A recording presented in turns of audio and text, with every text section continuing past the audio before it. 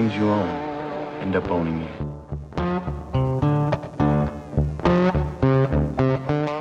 What's going on, cutie pies? Welcome back to the show. Today's guest is Hans Amato. Hans is the founder of his company Men Elite, where he coaches men on how to improve their health and optimize their well-being.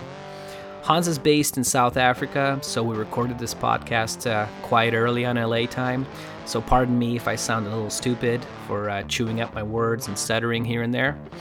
Hans and I talk about how he got into fitness.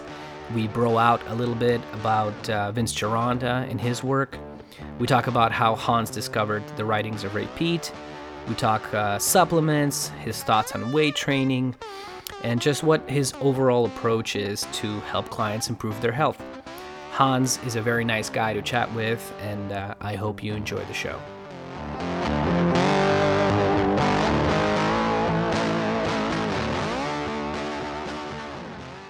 Thank you so much for doing this, by the way, brother. I appreciate it. Thanks for your time. It's my pleasure, man. So yeah, I was in the Ray Peat world and looking around and Googling around and looking at stuff, and I found some of your articles, which were awesome, and started reading some of those. And then I was listening to this podcast called is it the Prime Initiative? Sorry if I'm fucking that up. I'm trying to remember the... Primitive, I think. Yeah, Primitive Initiative podcast. Great podcast. And you were on it, and you guys started talking, and you started talking about Vince Gironda, and I was like, oh, my people, because, I mean, I lived in LA, and he used to have his gym out here, and I have a bunch of his books, and was a big fan, and and also with all his flaws and all that, but I'm kind of I immediately was like, oh, I gotta talk to this guy. So I just wanted to know, like, how did you get into health and fitness and all that? What's your story? Did you started lifting like high school, like everybody else does, or how'd you get into that? Yeah. Basically, high school. When I was still young, my dad had a little bit of home gym, so he was hitting it at home, but he wasn't all too serious. And then when I got a little bit older, he wanted to do weight training in a gym with me, like just to bond better, Mm-hmm. So he had this book which was written by a sport professional. So it was more for like guys that was doing football style training, like sports, not necessarily for bodybuilding and stuff. So it was like sort of a functional style training. So we did that 3 times a week, and then I got really into it and I loved it. So I was like, I want to do this more. So I'm going to go additional days to the gym. So that was basically what I did in high school. And then when I went to college, I started doing 5 days a week. I found Mike O'Hearn. So he basically started Power Bodybuilding. I started that. Wow. So did you start taking gut right away or what? No. So what happened was I was like Googling, because I never did any of my research myself. Although I did find it interesting, my dad had these old bodybuilding books, like typically the 80s, 70s, maybe even 60s bodybuilders. Is it like so Arnold I was Schwarzenegger trying to go and through stuff that. like that? Sorry to interrupt you. Is it like Arnold Schwarzenegger books and all that kind of stuff? I might have one here. Yeah. Sort of. There you go. Encyclopedia, right? Sort of those? Yeah, something similar like that. Yeah. Classic. That was great, man. So I was just like reading through it and trying to find out like exercises, but I didn't really comprehend everything because I was really young. So when I got to college, I was like, I'm trying to research these things myself. And then I came across Rob Reaches. And I was like, wow, this guy is big. So he did a video with Mike, and I was like, wow, this guy's huge. Like, I've got to get this guy's program. And I started doing his program, and I made some great gains over the years. But then I kind of like moved away from that, and then Martin Burkham also came into the mix with the intermittent fasting and all those kind of stuff. Of course. And back then I was just like not really experimenting on my own to find what was working. And then as I got married, we moved into a flat, and we didn't really have any weights. There was also not a gym available. So, I had to start come up with different ways of how to exercise. So I was then incorporating like things like calisthenics and try to use light weights to make it very effective. So funny story is like, since we didn't have weights, I took these 5-liter water bottles, and then I started lifting with the water bottles, and then I would add multiple water bottles together to make my weights. So I was like, okay, this is too complicated. I'm just going to buy myself some weights. Oh, man. I did that too. I have my family is spread across Russia and Ukraine, and we have like a little vacation home in Ukraine, the Crimea part, And I used to go there, and whenever I'd go there, I love that spot because it's like just a chill little town where we just hang out, beach, and eat like, farm grown food. But there's nothing there. There's no gym. There wasn't even internet back then, and still some days it's like choppy, it's awful. But you get away from that stuff. But on the other hand, like I said, there's no gym, so like I really want to work out. So I used to do the same thing. I would fill it up, but I would fill it up with like rice and beans and potatoes and stuff, and do the same thing and try curling and shit, And yeah, it's not the best setup, but whatever gets the job done, right? Yeah, it works, man. It works. So actually, like right before I got married, I was reading Anabolic Men with Ali. Mm-hmm. And then he mentioned Vince Girotta, but he was basically talking about the eggs, and he was talking about using glandular supplements like the testis and stuff like that. Mm-hmm. And then I kind of like brushed it off, I ignored it. But then like a few months later, I was like, I got to check this guy out. It's really interesting what I was talking about. Mm-hmm. And that's been basically when I started my Vince Girotta journey. I tried to find as much content as possible on him, like the way he trained. And then I experimented like with his diet. That's when I went into the keto stuff, like the zero carb. Of course. And honestly, initially it was relatively okay. Mm-hmm. But like after 2 months, you feel like you're burning out in a way. Like this is really getting difficult to operate in this way. You're feeling a weird stimulation effect. So I didn't quite like that. Yeah, I mean, and then you get he's very well known for being kind of, even though I love a lot of his humor and, some of his writings, it's kind of like a lot of it is no bullshit. And he was ahead of his time in some aspects, I think, you know what I mean? But he's very well known to be kind of a dick, right? Like everybody says he there's that story of Arnold showing up to the gym here in the Valley, and Arnold not being Arnold yet. He was just, he just moved to the States. He's just being a bodybuilder. And he walks into Vince's gym and he says, "Hey, I'm Arnold," and Vince just goes, "You look like a fat fuck to me," and that's the story, And so, yeah, and I think there's something to that because, man, it's hard to eat roast beef and mayonnaise for 7 days straight, right? I mean, it's just you don't feel like having a good time all the time after that. No, man, it's funny. I remember another story from Vince. He took his nutrition advice really seriously, and if people didn't do it, he kind of like flipped out. So I remember this one story. There was this guy.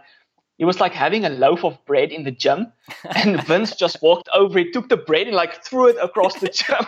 Yes, get the fuck out. That was really funny. Yeah, there's a similar one about sit-ups, because he was super anti-overtraining abs. Whereas a lot of guys back in those days, the golden era and the silver era, as they called it, those guys would do, like there's one of my favorite bodybuilders, Zabo Kaczynski. You ever heard of him, Zabo?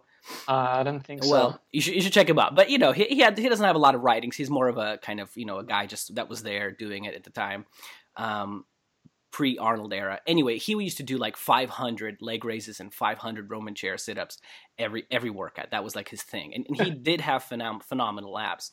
But Vince's thing was like, no, don't do that because you're not gonna burn off all that fat just doing all those sit-ups. So you got to focus on the diet. You got to focus on other things. So he was super anti overtraining abs. He did have some abdominal trainings, but it would be like stuff that's similar to hypertrophy training, like 3x12, 315, whatever. So anyway, one guy's doing sit-ups in the gym, and the same thing. He just walks over and gives him a paper, and it has his refund on it to the gym, and just get the fuck out of here. And that's that. Yeah, man, that guy is legend. He had some issues, but really respectful for the things he did. Like, he really inspired me.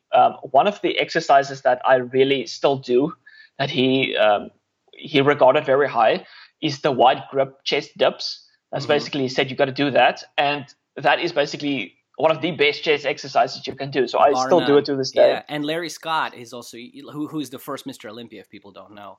Larry Scott was also a big fan of that. There's lots of pictures of him doing it where you kind of have your chin down, you flare out your elbows, and it just really hits that outer lower part of the pec, doesn't it? It's a great exercise too. Whereas the standard dips, it's kind of like a mix in between shoulder, triceps, and pecs, right? Whereas the wider one, just especially if you put your chin down and lean into it a little bit, oh man, it just kills your pecs, right? Yeah, you should do it on rings, man. That is a lot more difficult, but it's a lot of fun as well. Yeah, I do that too, brother. Yeah, I'm big into ring training, a big fan of that stuff. I started gymnastics when I was a kid too, so yeah. Big into that. So when Super you cool, man. discovered Vince's work, did you start doing some of his programs, like, I don't know, 4x15? No, yeah, 15 sets of 4, 10x10, 8x8, 6x6. I started doing the most common one was the 8x8 and the 10x10. Mm-hmm. But then the one that caught my attention was the 4 sides to a muscle, Mm-hmm. where you basically pick 4 exercises for each muscle group, and then you run through the cycle like twice. So you have a morning workout and then you have an evening workout. And that made a lot of sense to me. So I basically tried that out, had a lot of results with it. But the thing is, it's almost like you're doing one giant set, because it is basically a giant set. You're having no rest between each exercises. So that was basically really high intensity exercise that I did on his part. I did get great gains, but then I didn't make great strength gains. Like, I did gain strength, and what inspired me, or at least motivated me to continue with his style of training, was that even in his 60s, he could do a wide grip bench press with like 300 pounds. Mm-hmm. I was like, okay, so this guy is strong, so his training must be effective for strength training as well. Mm-hmm. So I kept at it, but eventually I just switched back to longer rest, because then the research convinced me that basically if you are going to do like high intensity workouts, Mm-hmm. you are going to spike your cortisol. Mm-hmm. And that's going to be a lot more stressful in your body. So I was like, okay, I'm going to switch back to more of a traditional style. I'm going to do some longer rest, lower reps, because Vince was all about like 12 Mm-hmm. or so reps. And so I was going back to a strength training, maybe starting with a heavy set of 6, and then doing a similar approach still, but I would go 6 reps on the first exercise, 8, 10, 12 on the fourth exercise. So I would then increase, and I also had success with that. But then eventually I just completely switched away from 4 sides to a muscle and short rest. Although I would rather I would do a mix between the power bodybuilding. So you have your powerlifting exercise first, long rest to build the mass and the size. And then I would basically go for the 4 sides to a muscle afterwards, which is more of the hypertrophy work. I also found that to be great. But then again, you can run into things like, you're working too hard. And the thing that got me away from that style of training was I wanted to be more functional. And you look at these powerlifters and bodybuilders, and they can't do a pistol squat, they can't do a muscle up, they can't do anything of that. So I really enjoy doing parkour and free running. But if you're heavy, you're kind of like slow, and the way you train specifically with powerlifting and bodybuilding doesn't make you fast. Mm-hmm. Mm-hmm. It doesn't make you an athlete. You have to train in a specific way to get your muscles to work optimally to jump high. You don't want your antagonist and agonist to work against each other. Of course. Yeah, so I totally agree with you, man. I mean, yeah, a lot of people, that's kind of the big misconception too, is with people that just don't work out, right? If they see somebody who's, a super jacked Mike O'Hearn, and Mike O'Hearn may be very athletic and, a huge power lifter with all kinds of records, but they just think if somebody's super jacked, it's like, oh, he must be super athletic. And that's not always the case, And even in Vince's book, Unleashing the Wild Physique is the name of the book, which is a great book. Even he says himself that what he does is cosmetic bodybuilding, meaning, he wants you to look good. He's not trying to get you to do, like you said, pistol squats or, inverted rows or whatever it is. He's just trying to get you to look better. Although I think, with him, because he was able to do one-arm chin-ups. There's pictures of him doing a chin-up with some weights hanging on him. He was a very athletic guy. So, again, a lot of flaws, but my biggest takeaway from him is like, I think a lot of people started to love those like 6x6, 8x8, 10x10, just because a lot of people would used to go into the gym, and still to this day, go to the gym, they lay down on their bench press, they do a set, then they do 4 sets on their iPhone. They do their fucking, text messaging and all that. And then they do another set. And then like, it's like a 3-hour workout, but they did like 5 sets. They're barely sweating. And I think he was just the first guy to kind of be like, hey, let's work out. Let's get the fuck out, right? Like, let's get some work in, And in those days, and like I said, even today, people just don't do that. So I think that's why a lot of those programs, people think that that's all that he was about. But if you read his book, yeah, he has all sorts of stuff. He used to do, 4 reps for 15 sets, which is very much strength training kind of stuff. So, yeah, I just think he was way ahead of his time, in many aspects. Yeah, I was just bummed that he died early. I was like, totally. Because I would typically take someone like Vince, which is just completely opposite from Pete. And I was like, let's see who's going to live the longest, and then I'm going to decide like if the Vince Johanna diet is bad or not. Maybe that's flawed, but that's what I thought. Well, the story that I know around town is that, the last 20 years, fitness industry took over, and nobody wants those kind of people like him around anymore. They're kind of like, no, quote unquote bullshit, whatever that means. But I just think he had like a troubled relationship with his son. I think it was, I think it's a lot of aspects, I don't think it was only the diet. Although, of course, the stories of him doing like a steak and eggs diet for 9 months to get shredded for contests, I don't think that did him a lot of good for his health, longevity wise, right? Yeah, it was funny. You always said that if you really want to see the effect of an exercise or a diet, you have to do it for like 9 months. Mm-hmm. Like, that's pretty crazy. I'm not going to do that. That's pretty crazy. Yeah. He was a committed motherfucker, and he got a lot of people into the game. One of his students is still around, Muhammad Makaway. Do you know that bodybuilder? Oh, he was my favorite, the bodybuilder from the Vince. Vince trained him. So, man, phenomenal physique. Crazy. Phenomenal. A short guy, not a big guy. He was, so probably that's why he never got, the Olympia crown, but totally worthy of it, right? Great physique, and one of my favorites. And just an overall very nice guy. And I've read some of his writings too. He has a few out there, and I think he's trying to get into the game now too, also doing some seminars, stuff like that. Cool guy. So what else did you, a lot of people go from Vince, low carb stuff, to like maybe Charles Poliquin. Are you into that kind of guy? Those sort of writings? Do you know who he is? I did check his stuff. Mm-hmm. Yeah, I did check his stuff, but that was when I was well into doing Rape Beat. So I was not really convinced with doing, like Charles Poliquin was all about doing really long eccentrics, mm-hmm. like a 10-second eccentric or 8-second eccentric. And I was like, perhaps that is effective, but he was mostly training people for sport. Mm-hmm. And I was like, I don't think that's going to be more effective than what I'm currently doing. If you just focus on the muscle and you do a controlled concentric and an eccentric, you will still get great results. Mm-hmm. So I don't think I've really gave him a worthy shot. I haven't really given him 9 months of my training time. Yeah, so I can't really say it's put out there as sort of like the top of the science chain kind of training, that he kind of knows everything. And, I love the guy, and I met him and I've worked with him, and, also has, everybody has flaws, but I'm just saying, so, it's definitely, like you said, on the spectrum of being an athlete. So there's like, a lot of complex training programs, but a lot of them are simple too. But it just seems like the progression, natural progression, at least with people I talked to, is like Vince Gironda, then Charles Poliquin, because he was also all about kind of earn your carbs and, have your meat and nuts for breakfast kind of thing. So I don't know if you read that article, Meat and Nut Breakfast. Yeah. Everybody knows. Yeah, he was similar to that carb backload guy. Mm-hmm. Like, he is basically the same principle.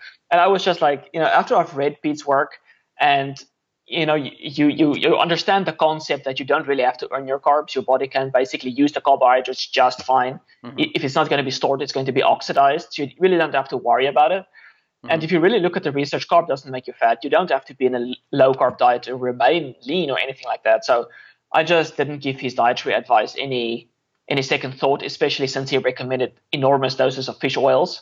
Yes. So I was like, which I've skeptical. Done, sadly. I've done the 30 grams of, man, it's pretty, not for a long time, because I would just have the worst fucking gastritis. I would just have these fish burps.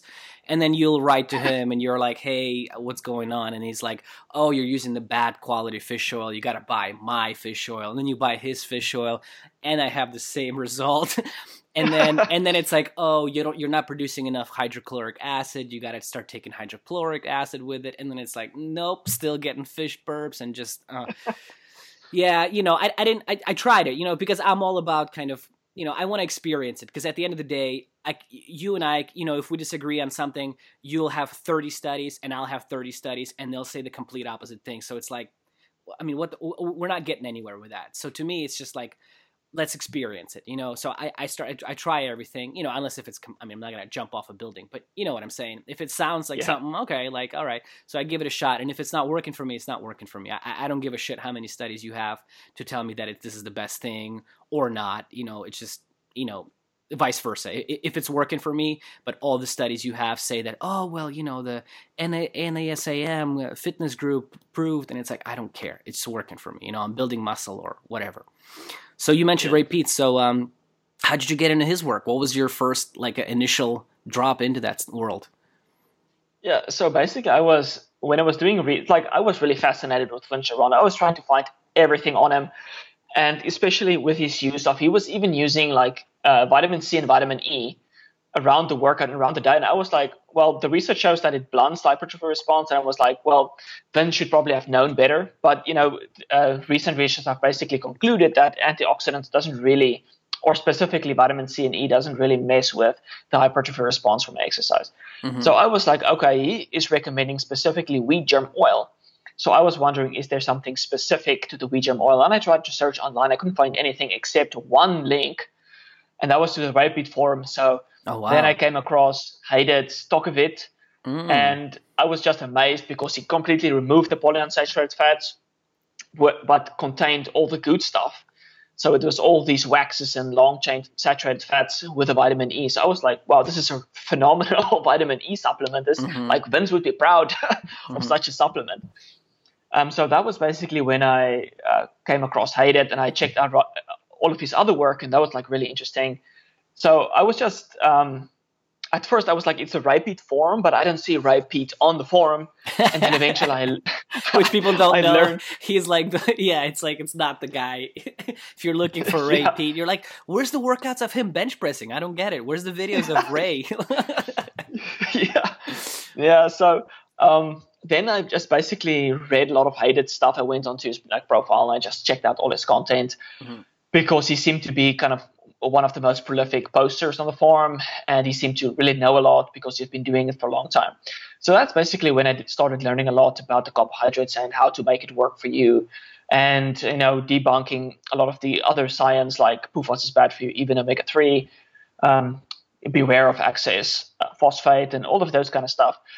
And that was basically my intro. And once I've gone peating, it just feels like it resonates so much.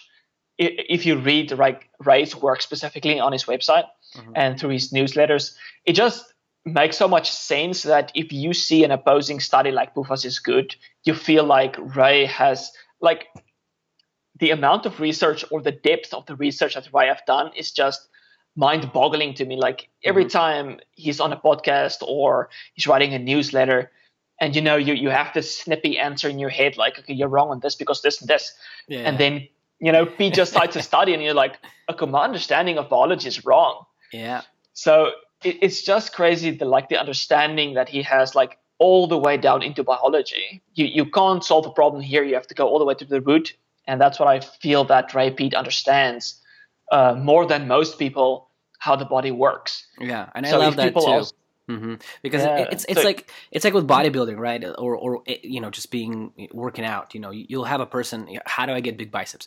Do these 3 sets of curls. And it's like, okay, and you'll do those curls and it's not growing, and you're like, how do I get big biceps? The bodybuilder will tell you the same thing, but what you're not realizing is that this bodybuilder has this huge understanding of how to tense the muscle, how to feel it. He's been doing it for 10 years, you know what I'm saying? So he has a great mind-muscle connection, which is a thing that nobody really talks about these days, right? It's just about do this movement and that's it. It's there's this huge understanding. And the same thing I feel like is happening with Ray Peat, right? It's he hasn't just read all the articles and studies on this stuff. He kind of really understands, physiology and biology. And he may be wrong or maybe proved wrong in the future, God knows. But at least you get a sense of, like you said, he has an understanding. It's not just him reciting and regurgitating a lot of, studies, right? Like a lot of people do. And they think that I get it, Yeah, totally agree, man. But and it's correct what you mentioned about the way people train nowadays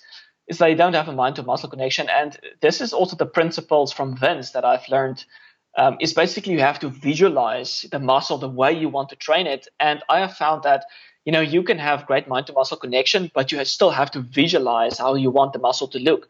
Because I found that, let's say I'm doing a tricep dip and I'm just not focusing on the movement, even though I have a great mind to muscle connection. Okay, I want my triceps to look like Muhammad Makaway's triceps. Some of the best. Yeah.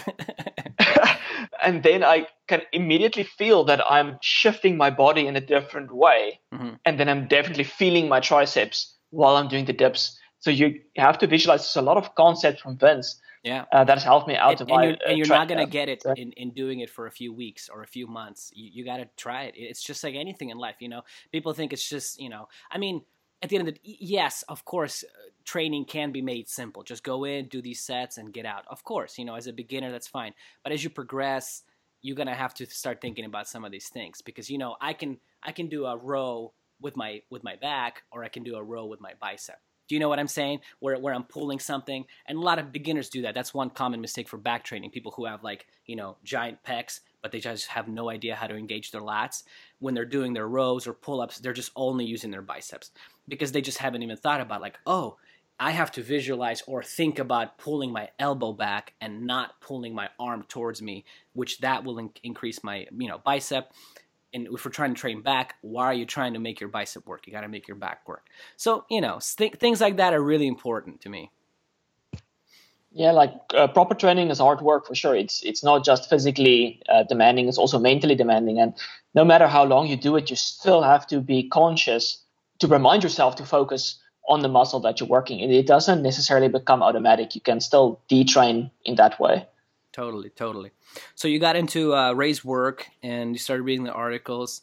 And before that, was there a certain way that you were doing things with your diet and your overall lifestyle that changed when you started getting into Ray Peat's work? I wouldn't say much. I would say, obviously I was doing Vince Giordano's work, so it was completely the opposite. So I was reading Pete's work, and I was like, okay, great, I can have milk and have my fruit juice, which lucky for me, I always enjoyed having. If I was as a child, I would prefer drinking milk, eating fruits, especially citrus fruit, and then having occasional meat. So that's basically my diet. And then once I've read Pete's stuff, it's like, this suits me perfect. So I'm just going to do it. I love those foods. Mm-hmm. So then I think my diet shifted. I don't think I started immediately with fruits. I just got myself some good quality milk, had that. I didn't cut out protein because I still feel like, if you crave a certain food, you must have it. There's so many people that ignore their cravings and they just don't resolve health issues. Your body is telling you need a certain nutrient in that food. So if you crave it, you most likely will benefit from that food, depending obviously on what kind of food that is, of course, or what nutrient is in that food. So let's say, for example, you crave meat. So the saturated fat could be calming for you. It could be increasing your metabolic rate, your temperatures, which will have a benefit on you. So I felt in that regard, I really enjoy meat. So I want to eat more meat. And funny enough, I don't know if it's specifically because it's summer and it's hotter, I feel that I don't crave meat at all. So I'm just having a bunch of milk and fruit juice and occasional shellfish and occasional liver. So that's basically my diet. And so I take that as a sign, I'm not going to eat meat because I'm not going to crave it. I'm not going to force myself to consume something. I was able to get a really good quality organ meat mix. And I was consuming that for a while, but then I just completely lost my taste for it. I was like, okay, I'm going to listen to my body. I'm going to stop eating it, no matter how many benefits these foods might have, how many micronutrients they have. I'm just going to listen to my body. I'm probably replenished, so I don't need it. It's so refreshing to hear, man. Because, a lot of people will say, I stopped eating this because I read a bunch of research, blah, blah, blah. And like I said, there's a place and a time and a place for that, and that's great. But at the end of the day, again, it's yeah, man, listening to your body and actually being honest with yourself. Are you craving these things? Are you wanting these things, And yeah, it's a lot of indoctrination that goes into it, right? It's also with sugar thing. It's you're craving sugar. Well, you know why you're craving sugar, Ons? It's because you're a sugar addict. You have a problem, And it's just is it though, And yeah, same thing with me, Before even hearing the name Ray, I also kind of discovered for myself that when I eat a lot of starchy bread or rice, man, it just feels I feel like I have a tire around my gut right away. And whereas if I eat the same amount or even more of fruits, I just don't feel as heavy. I don't feel as bloated. So I always had that in the back of my mind of yeah, if I want some carbs, it seems like for me, fruits always do a better job. I always feel lighter on them. and plus I'm getting all these vitamins and minerals and et cetera, et cetera. Whereas, you have your starchy rice and whatever. It's like, it's really not that much nutrients in it, right? Which is funny because, all the bodybuilding forums or whatever, it's always about like eat your oats, eat your brown rice because that's the healthy stuff. And I've always said that even, when I was really young, like, but it doesn't really have a lot of nutrition, does it? So like, why are we supposed to eat all this oatmeal that has like, I don't even know, has some traces of B vitamins, etc. Right? It's like not even nothing there really. Yeah, for sure. Did you ever have to recover metabolically from something? Did I have to recover metabolically from it? From something? Did you ever feel like you were metabolically compromised and you had to recover? Oh, definitely. In my low carb kind of Vince days, when I was the same thing, when I was very convinced, like, okay, you don't really need carbs at all. I never did like a prolonged meat diet, like a carnivore diet. I did do that for weeks at a time. I've tested that, messed around with it, but I would always come back to like, oh my God, I need to eat some fucking ice cream or I'm going to kill somebody. So I kind of stuck to eating a lower carb diet, doing sort of the Vince Gironda way, which is, maybe 2 to 3 days you're having no carbohydrate and then you're refueling.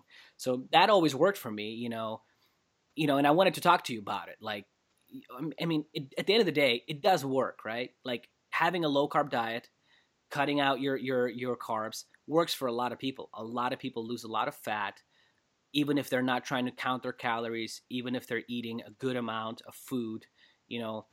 There's got to be something to it. I mean, what are your thoughts? Is it just initially, do you think it's, water weight, as people say? I mean, why do you think it worked for so many people? Well, initially, it's definitely a lot of water weight because you're cutting out a lot of gut-irritating foods in the first place. So not a lot of people like vegetables. I know if you're going over to a ketogenic diet, you're most likely not immediately going to introduce a lot of vegetables into your diet anyway. So you're basically getting rid of a lot of water retention in the first 2 weeks, but that's basically what happens on any diet, even if it's high carb, because you're still going to be most likely cutting some carbohydrates. So depending on the health of the person, some people don't lose water when they cut carbs because they're not in an unhealthy state, whereas other people do have water retention from some kind of gut-irritating food that they're eating, so they will drop weight. But actually, the research have shown that in the span of 1 year, people in a high-carb diet and a low-carb diet have equal amount of fat loss. Mm-hmm. It's not that one group is actually better than the other one. Yes, initially in the first 6 months, one group might be ahead of the other one, but then at 1 year, it basically pans out. And even that, adhering to the low-carb diet takes a lot of determination from people. And the research actually shown that even with weekly classes and education on what foods to avoid, even after 1 year, people still end up at around 150 grams of carbohydrates per day. So it's just intuitively that people start to eat more carbohydrates because they do feel better. If you're going to feel stressed, you're going to eat that muffin because it makes you feel better. And even people think like, oh, you're addicted to the sugar. Mm-hmm. You're not. That's basically helping with the stress response. Mm-hmm. And people's depriving themselves from that basic nutrients that they need. So obviously, if you're metabolically compromised, removing whatever is causing some kind of inflammation can be beneficial in the short term. So if you go on a ketogenic diet, let's say someone is fat, they are overweight, they have some kind of metabolic disorder. So they have inflammation going on, and that inflammation, oxidative stress, is causing the mitochondria to be smaller and fragmented. And that in itself is promoting insulin resistance, and it oxidizes predominantly fat. So mm-hmm. that type of mitochondria is causing insulin resistance. So basically, once you cut out the carbohydrates and you cut out most of the gut-irritating foods, your body can actually reduce some of the oxidative stress, and those mitochondria the excess small mitochondria can then fuse and become larger mitochondria, or they can be consumed by mitophagy and eliminated from the body. So once your mitochondria becomes bigger again, it can oxidize fuel properly. So those small mitochondria, despite the fact that they are burning mostly fat, they actually have reduced ability to produce energy. So you're in a very bad situation on that part. So the solution isn't necessarily cut out carbohydrates, it's fixing your cellular health. You want to fix your mitochondria. Mm-hmm. And for that to happen, you have to inhibit lipolysis because your cells are still being flooded with excess fat. Mm-hmm. And the excess fat oxidation is increasing oxidative stress even more and, continuing this feed-forward loop. So if you have inflammation, you've been eating a lot of polyunsaturated fats, you will most likely have elevated lipolysis that's flooding the liver, it's increasing triglycerides, it's overwhelming the cells. So Right. people always think about, they address it from the wrong side. Let's say lipolysis is the problem, but let's cut out the carbohydrates. It should be the other way around. But fixing the root cause, which is basically stopping the inflammation, gut irritation, so on, is much more difficult. It takes longer to happen. So they just go on a low-carb diet. But, Yes. in the short term, you could. Sorry, man. Yeah? I was gonna say I think that's the big key here is that a lot of people, it takes time, and like you said, if people want quick results, and so they just cut out the carbs, and then it's like, hey, it works, so why think about anything else? And I think that is a big key of why people go on low carbs diets and do lose weight or do feel better on them. And like you said, part of it is because they're also cutting out a lot of bullshit too, right? Yeah. And the thing is, like, let's say someone doesn't even go low carb, they just go paleo, they're still eliminating a lot of problematic foods. So it's not that dropping carbs is the bad guy, it's dropping some of those irritating foods that can be a problem. And like, let's say you are metabolically compromised and you have tried a high carb diet and you don't do good on it. Like, no one is saying you should do that. Perhaps you can start with low, like 100 grams of carbohydrates to 200 grams.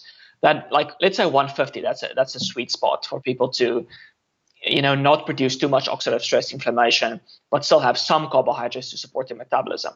And once they improve by eating good foods, reducing their inflammation, they can slowly increase the carbohydrates until they find a sweet spot for that. So you don't have to jump from one extreme to the other extreme, because it does take time for your body to readapt from burning fat all the way to burning glucose. Like, if you're healthy, that adaptation can happen quickly, but if you're unhealthy, that adaptation can take quite a while. Yeah. I've always thought in the back of my mind too, that like, I don't actually want to be the guy that's always has to do the extreme diet to lose fat or to get shredded. I want to be the guy at the gym, which we all know a guy like that he eats McDonald's or, let's say he doesn't even eat whatever. Let's just say I do know guys that eat lots of carbohydrates and they have lots of rice, potatoes, all kinds of stuff in their diet, and they're shredded, and discounting the guys that are on steroids, which there are a lot of these days. But I mean, I've always thought, like, I want to be that guy that I eat tons of carbs and I stay lean and I don't gain too much fat. And that has been hard for me, before, which is why I've always gravitated towards the Vince Gironda style of diet, because I was like, well, man, if I eat too many carbs, I just feel fat, So you think that's what's happening there with people? It's like the problem is that your body's having a hard time metabolically. That's most likely what's happening. That if you break it down into simple biology, you're absorbing the carbohydrates, it's going to the liver, it's being stored as glycogen, it's going into the muscles, it's being oxidized as fuel. Then in that regard, it shouldn't cause any bloating. It shouldn't make you fat or cause problems. So it clearly shows that there is something blocking some of those natural processes, and that's why you're reacting negatively to a certain food. Like specifically, water retention basically shows that you're getting an immune response, you're getting some sort of inflammation, and that's why you're suddenly retaining water. And the first place that I look when that happens is the gut. Like, did you eat something funny? Most likely, yes, you did eat something funny. Or were you perhaps stressed that day? Like, stress can inhibit proper digestion. It can create leaky gut if you're not having enough carbohydrates, or your blood sugar has dropped too low. So there's a few things you can look at. What is causing that water retention or gut inflammation? But for me, it's most likely you're either stressed or having gut inflammation. And for me, when I've started really focusing on minimizing the stress, maximizing my sleep quality, making sure my blood sugar is staying optimal. So I'm eating non-gut irritating foods. I'm eating highly nutritious foods. And as my health is really improving, I can feel that I can go longer without food. So let's say you're trying the high carb diet and you feel like it's not working. It's only been 4 weeks. Like, I've been doing this for a month. It's not working. Now, it takes much longer than that. Like, if you want to recover or replenish a certain nutrient, it might take quite a few months for that to happen. It's not necessarily one nutrient that can be the problem. It can be multiple nutrients. And still, every stressor that you go through can cause some kind of epigenetic modification in your body. So your body has to reverse that changes. Like, if that change is not reversed, you can maintain that suboptimal metabolic state, even though the stress is past. So you want to make sure your body is in a state to handle the stress. And then you want to make sure your body is in such a healthy way that they can reverse those epigenetic changes. Like, in one of the most simple things that you can do is to boost your NAD to NADH ratio. Your body can take that to reverse the epigenetic changes. But again, that takes time. And sometimes you have to do certain serious measures to get that NAD high enough, or, to kickstart those processes. Yeah. And that's one of the common kind of, problems that people say with the repeat diet, is that a lot of people get fat very fast. And I think part of that is that a lot of people probably just read the articles and they're like, okay, I'm going to have 3 pints of Haagen-Dazs every day, and I think that's the problem. It's like, well, he's not saying that, right? Although I love the guy and a lot of his stuff, but sometimes, yeah, it's like, I don't know if everybody can handle 3 quarts of milk. That's a lot of milk, man. And 3 quarts of milk, I mean, a lot of people will get fat on it, no matter what you say. Have you had that experience with people? I try to make sure I educate my clients or the people I talk to about calories. Like, if you're going to overeat on 3 pins of ice cream, or you're going to eat a lot of ice cream, you're going to get fat, because that's a lot of fat, that's a lot of sugar, it's low protein, so you're not really stimulating the metabolic rate. Like, protein is the most thermogenic and the others are not really. So you are most likely not stimulating thermogenesis very well, and you're going to be storing a lot of that because, first of all, you're also metabolically compromised. So you have to take in consideration your total calories that you're eating. Like, as you improve your metabolism, yes, then you can eat more, but it's not going to be as much as people think it is. Let's say your metabolic rate, in an extreme example, is 1,500 to maintain your weight. And then as you increase your metabolism, or at least restore it, you can get it back to 2,500. That's basically, most people can maintain their weight at 2,500. And then if you are really metabolically gifted, so to speak, whatever that is, then you can maybe like 3,000, 4,000 calories. But, it's really a misconception about a fast metabolism. A lot of people on the forums, like, you want a fast metabolism, you want to eat 4,000 calories. Yeah. And for me, it's like, why do you want to eat that much food? Like, do you like I don't want to eat that much food. That's always been my thought too. It's like, I don't know, respect to those guys who are really doing the work and actually experimenting with that. But I have a feeling that a lot of those guys just read the stuff and they just like, oh, this is what you want to do. But it's like, have you tried that shit, man? Have you ever actually done it? And besides that, have you and 5 other people that done it like that? I don't know. Why would you want to eat 5,000 calories? It's a lot of food, right? And it's just, I don't know. It's funny. Yeah. I don't understand that. Like, if you're active, I can understand. Like, if you're outside and you're working, yes, I understand you need more calories to sustain your metabolism. But if you're sedentary and you're doing a little bit of brain work during the day, you're not really requiring a lot of calories to maintain your health. If your thyroid's optimal, you will be able to produce enough energy. You don't need to eat 4,000 calories. But let's say, to be safe, 2,500 to 3,000 calories is a good amount. But I'd say most people will slowly gain weight on 3,000 calories if they are sedentary.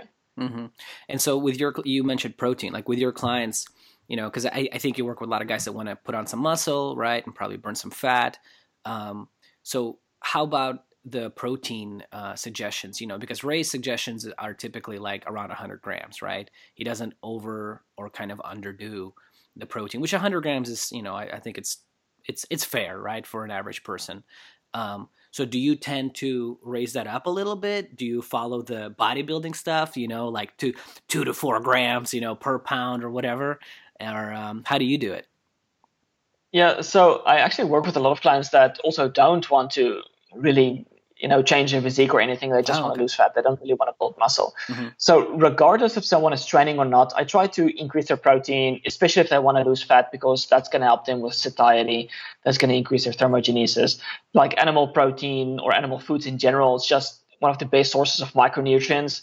I don't really rely on vegetables for micronutrients. But the thing is, I feel that most people are indoctrinated that they should be eating vegetables. Yeah. So if I just tell them, you don't need vegetables, you can just eat meat and maybe a fruit and some milk, you should be fine. It's like, what about vegetables? Like, you can have vegetables if you want. Like, I don't care.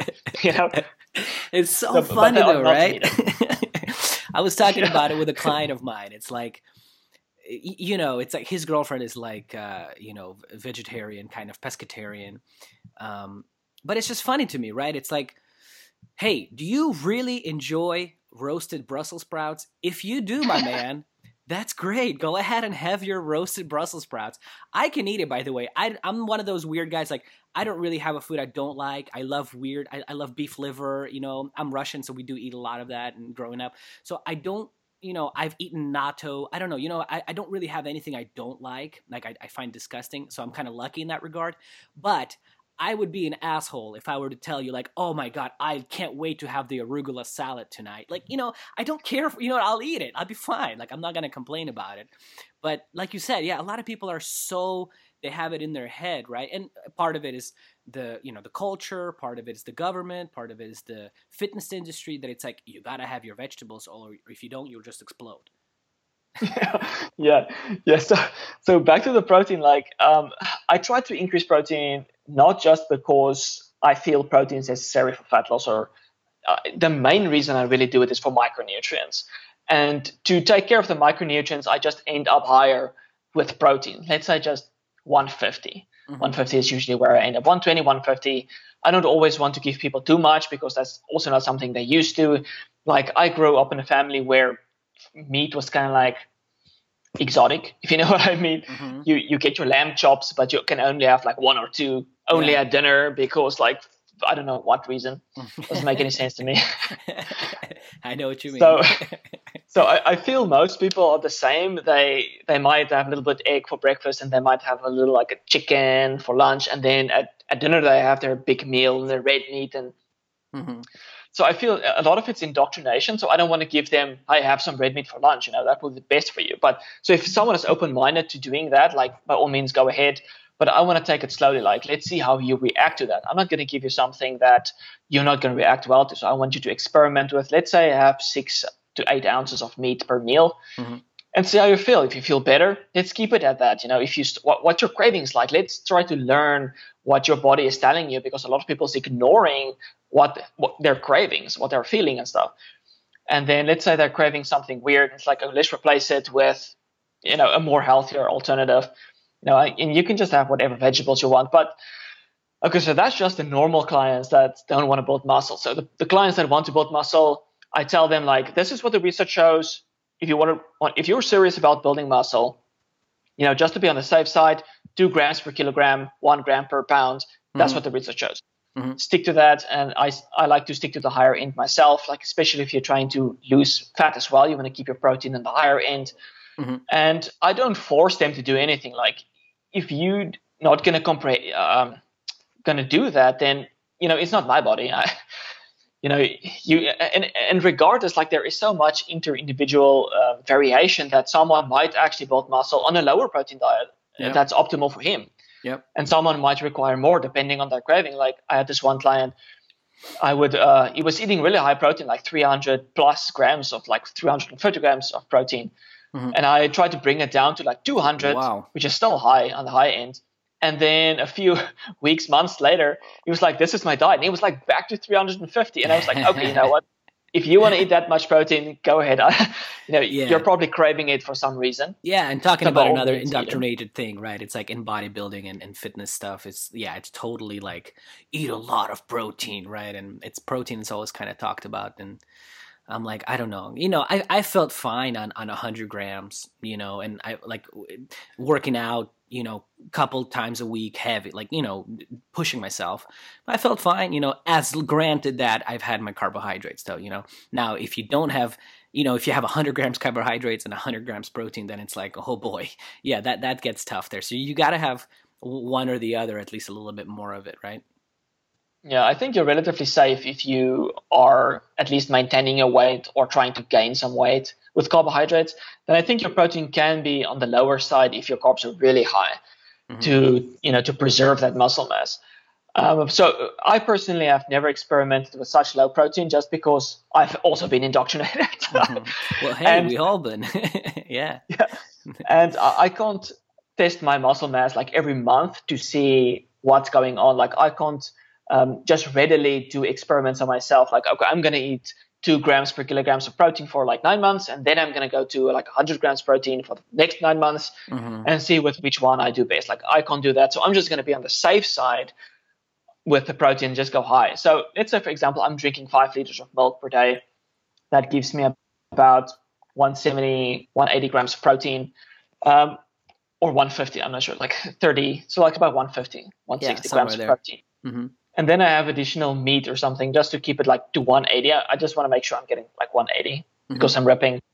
And so if I'm having a lot of milk, I'm almost by default having a good amount of protein as well. So like I mentioned, I'm not going to force myself to eat protein. Like if I'm going to cut my milk down to, let's say, 2 liters, then I have to eat a lot of meat to make up for the protein. But I don't crave meat, so I'm not going to force my body and, cram down protein that I don't crave. Yeah. I'm the same way. Yeah, I have no problem eating, if I had to stick to like a vegetarian diet where I could eat mix up. Sorry, I'm just waking up here. This LA time is too much. You're in South Africa, I'm in LA, so I'm just trying to let people know. If I had to just eat eggs and milk, I could do fine long term for that. I do like my burger here and there, everyone, but if I had to cut it out for a while, I could do it no problem. Although, vice versa, like if I had to cut out milk and eggs, it would be tough. Yeah, it would be tough to just eat meat every day, right? Yeah, I wouldn't be able to do a carnivore for sure. No, so you never tried that out then, huh? No. I only did the Vince diet, keto. So that was basically a little bit of organ meat and just a bunch of eggs. That's what's my diet. It wasn't appealing at all. Yeah, but it worked. Avocado oil and coconut oil, stuff like that, basically. No, I didn't have an F, so I did a little bit of dairy and then a lot of cream with a lot of eggs. Oh, so you did it with cream. Oh, okay. So it's just egg shakes all day long. I don't know, man. I never went with keto because that just sounded awful. And whenever I have that much fat, I just have straight up diarrhea, So I was just like, no. Carnivore I did, I could do. But, oh, man. Keto, I don't know how people – it's tough. It was tough on me. So, like – the toughest people I think to work with are sometimes the kind of the skinny fat kind of guys. You know what I mean? The guys that are like, they don't have 100 pounds of weight to lose or 50 pounds, and they're not very skinny to where you can just give them, gallon of milk a day and give them working out and they just start, getting thicker and putting on muscle. It's those guys that are kind of in the middle. They're not super skinny, but they're not muscular and they want to put some weight on and, and muscle weight and lose some fat. So how do you approach those sort of guys? Do you just get up their protein? What do you do? Yeah, I basically start with protein and then I would basically I would try with a low fat first. Make sure the carbohydrates are good because I want to manage their stress. If the stress is managed, they can basically start to lose some of this water retention if the stress hormones go down. So you want to keep someone in a low stress state. You want to improve their sleep.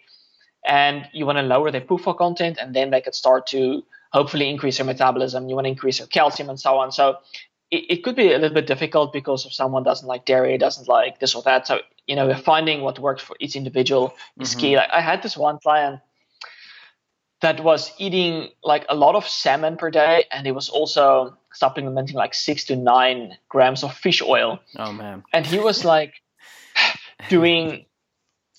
I think it was like 1,500 calories. Wow. He was doing cardio on a daily basis, and he was doing weight training 3 days a week. He was not losing fat. He was having a belly. And I told him, like, I remember what Pete spoke about, like these. He talked about people that were supplementing a lot of fish oil, and their metabolism was like 1,500. They could maintain their weight on 1,500 calories. And I told this guy, like, you got to cut out your fish oils. You got to stop eating PUFAs. And he also had like depersonalization, derealization.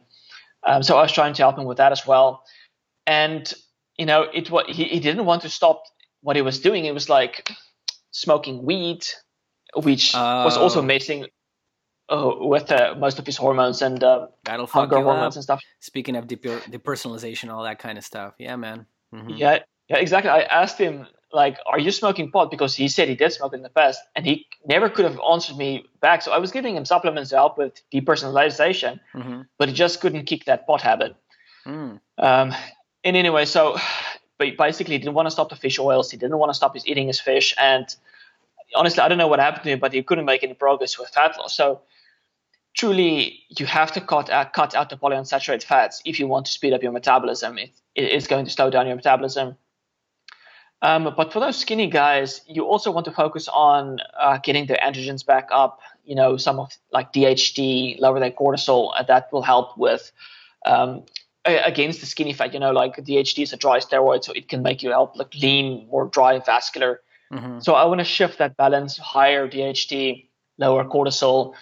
Get the protein up. Maybe start them slowly. Let's say do some walking, do something that's going to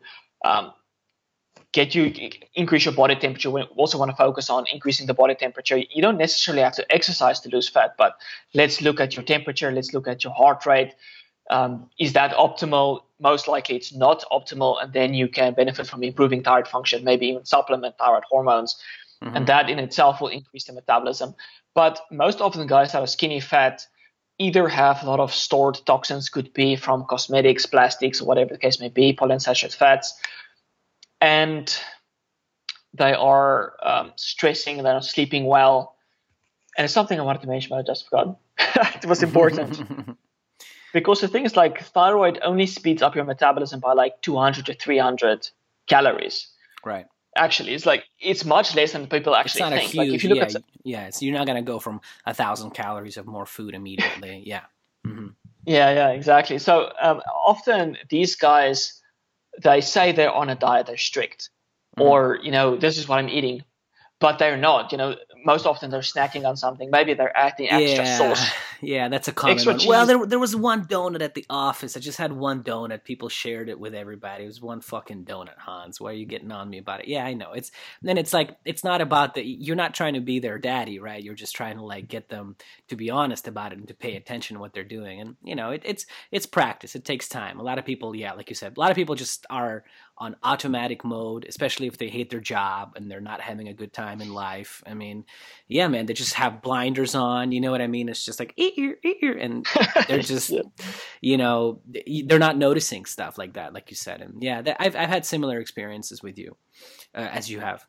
I wanted to ask you though about you brought up pod and depersonalization and all that. So what did you do? What sort of supplements did you recommend this guy for those sort of things?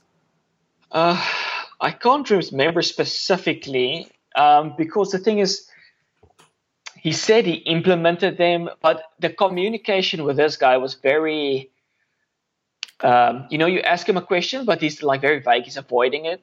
Yeah. So there wasn't proper communication going on, and then there was just a question about, are you smoking pot? He's not answering me.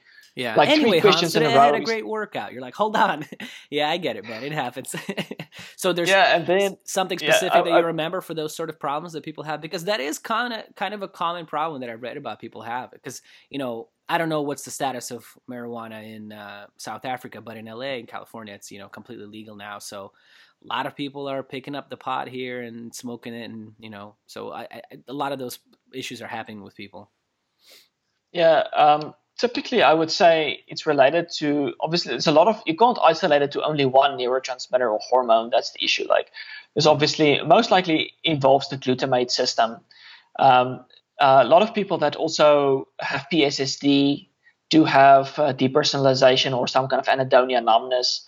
Then you get people that have used psychedelics that get some reminiscent symptoms of still being in some kind of psychedelic state, or they get depersonalized after using psychedelics, which indicates that also most likely involves the glutamate system. So honestly, I haven't really had a lot of clients with depersonalization yet.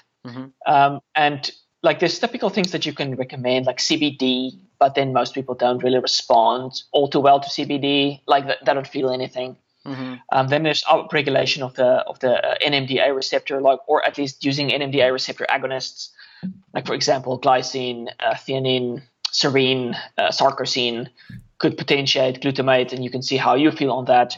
There's various herbs that you can use that upregulate the dopaminergic system. Let's say, for example, phenylpiracetam, that can increase dopamine synthesis as well as upregulate the dopamine receptors.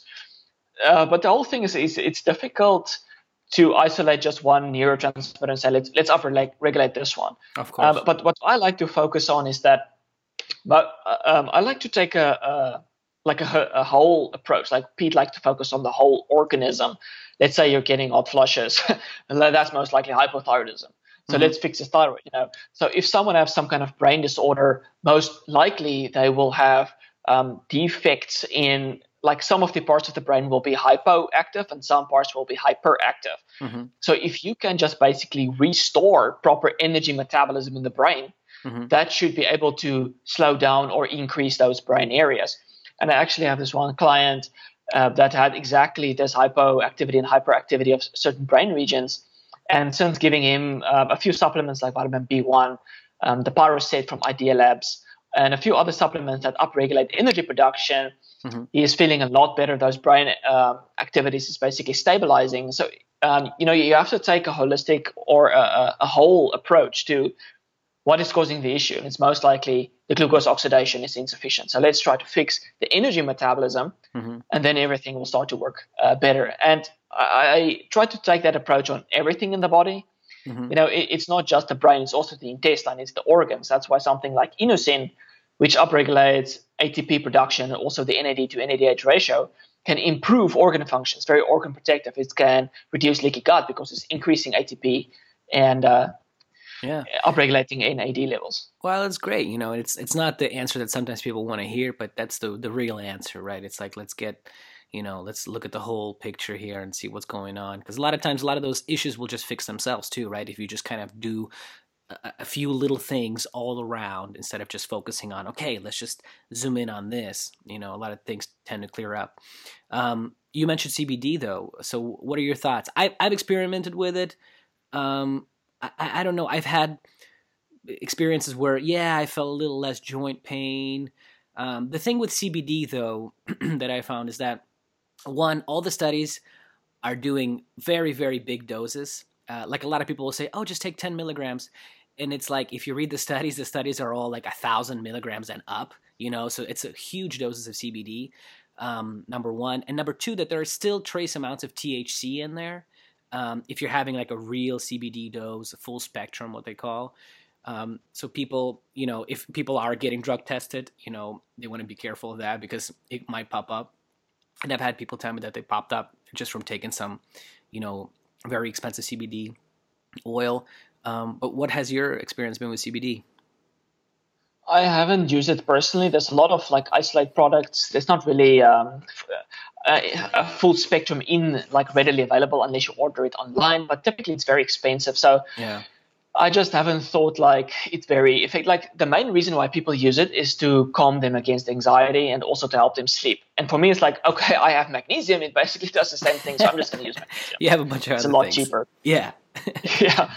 And like one of the concerns that I have specifically is that it, and I don't know like if that's going to be specifically in all humans or actually been shown in humans, but it can downregulate the 1A serotonin receptor, which is not something that you necessarily want. But, with talking to other people, they've basically reported that they haven't noticed any kind of like sexual side effects from using CBD.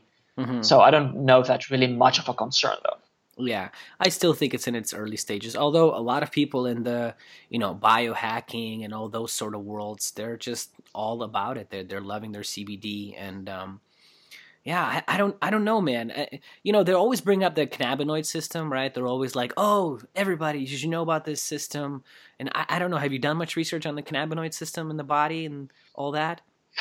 Not too much. I just know it's linked to the 1A serotonin receptor, and it's basically involved in PSSD. So, it is necessary for euphoria. That's why, you smoke pot, you feel great.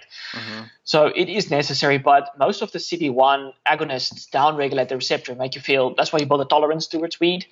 So if you rather use a compound that inhibit the breakdown of endocannabinoids, you can increase the agonists, the natural agonists for the CB1 receptor without actually downregulating that receptor. So like PEA, that compound has been shown to basically inhibit that enzyme.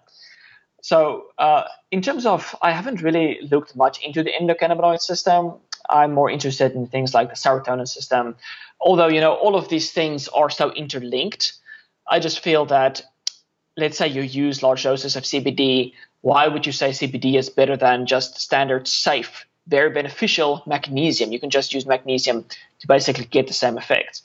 So as you said, like CBD is in its early stages of research, whereas you know for sure that magnesium is not going to cause you any issues. Like unless some people with PSSD might get additional numbness from using something like magnesium or zinc, because I think that it's specifically related to the glutamate system. Again, it blocks the NMDA receptor. Yeah, or loose stool. I have gotten that when I've taken large amounts of magnesium for a couple of days there. Yeah, you know.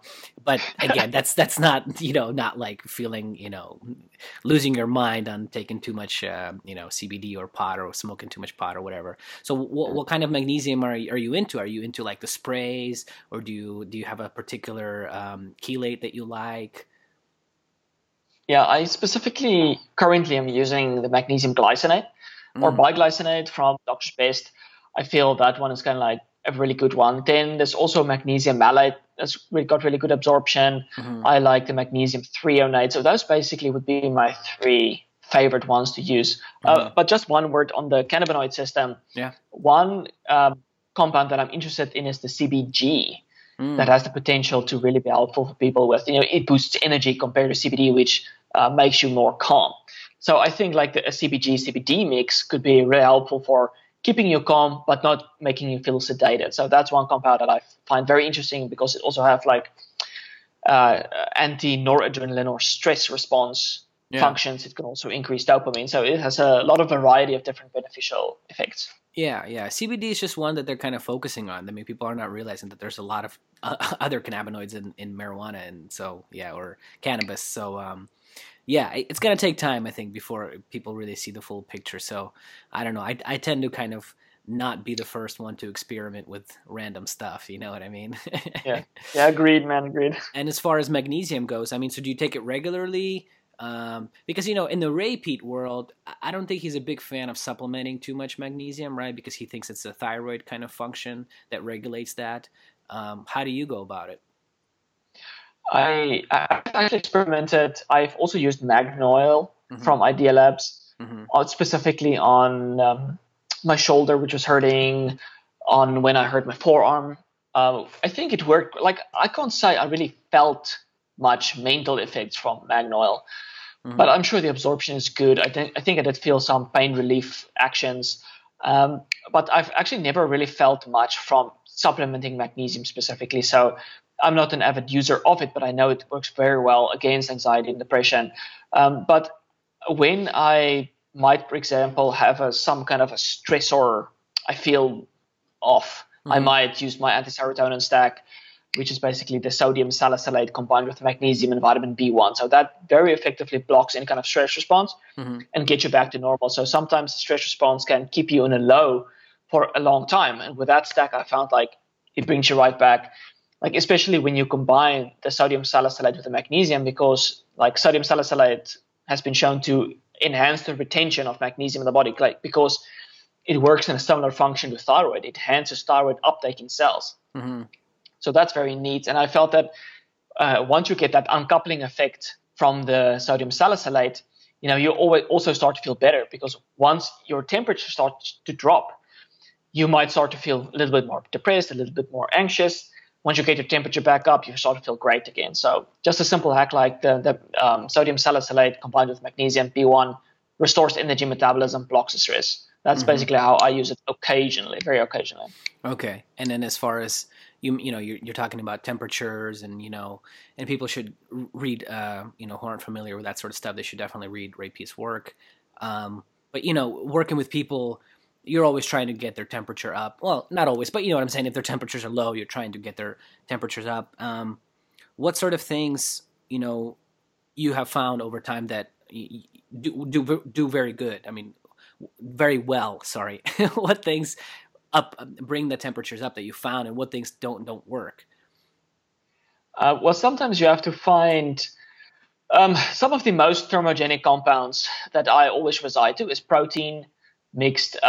Honestly, I found that starches do work better than fruit for enhancing your temperature, and that could be related to liquid. because liquids can have more of a cooling effect. So I have not experimented with more of a starchy fruit like a banana or a papaya and a mango compared to apple or orange juice. I think there might also be differences between different kinds of fruits in terms of temperature. So in terms of heat, protein always on top combined with salt, that's almost guaranteed to make you feel hot. Combine that with some caffeine, like an espresso with cream or just a normal coffee, a strong coffee with cream, an extra boost, add in some aspirin, and you're going to be uncoupling like crazy. So that's the thermogenic combo that I use. But again, that's not a long-term solution. Oftentimes, you have to find the root. What is inhibiting thyroid function from working normally? And again, it comes down to the gut. It most often is related to gut function. You're getting an immune response. Your body is forming antibodies against the thyroid. The inflammation is stopping the thyroid from working properly. So if you can calm the gut down, if you can stop the immune system from overreacting, you can slowly get your thyroid back to normal. So in the meantime, you can use things like make sure your protein intake is sufficient, make sure your calcium intake is sufficient. That's also very important. Balance the calcium with the phosphorus. Make sure you replenish your micronutrients. That's very important. But that takes a long time of eating foods that is not irritating your gut. So like you might be on an elimination diet, eating very few foods that's not irritating your gut, and you might feel you're like you're making no progress. But after a few months, suddenly you start to feel better. It's like, okay, this is working. Like sometimes, you go through that plateau, and then suddenly you start to feel better. It takes time.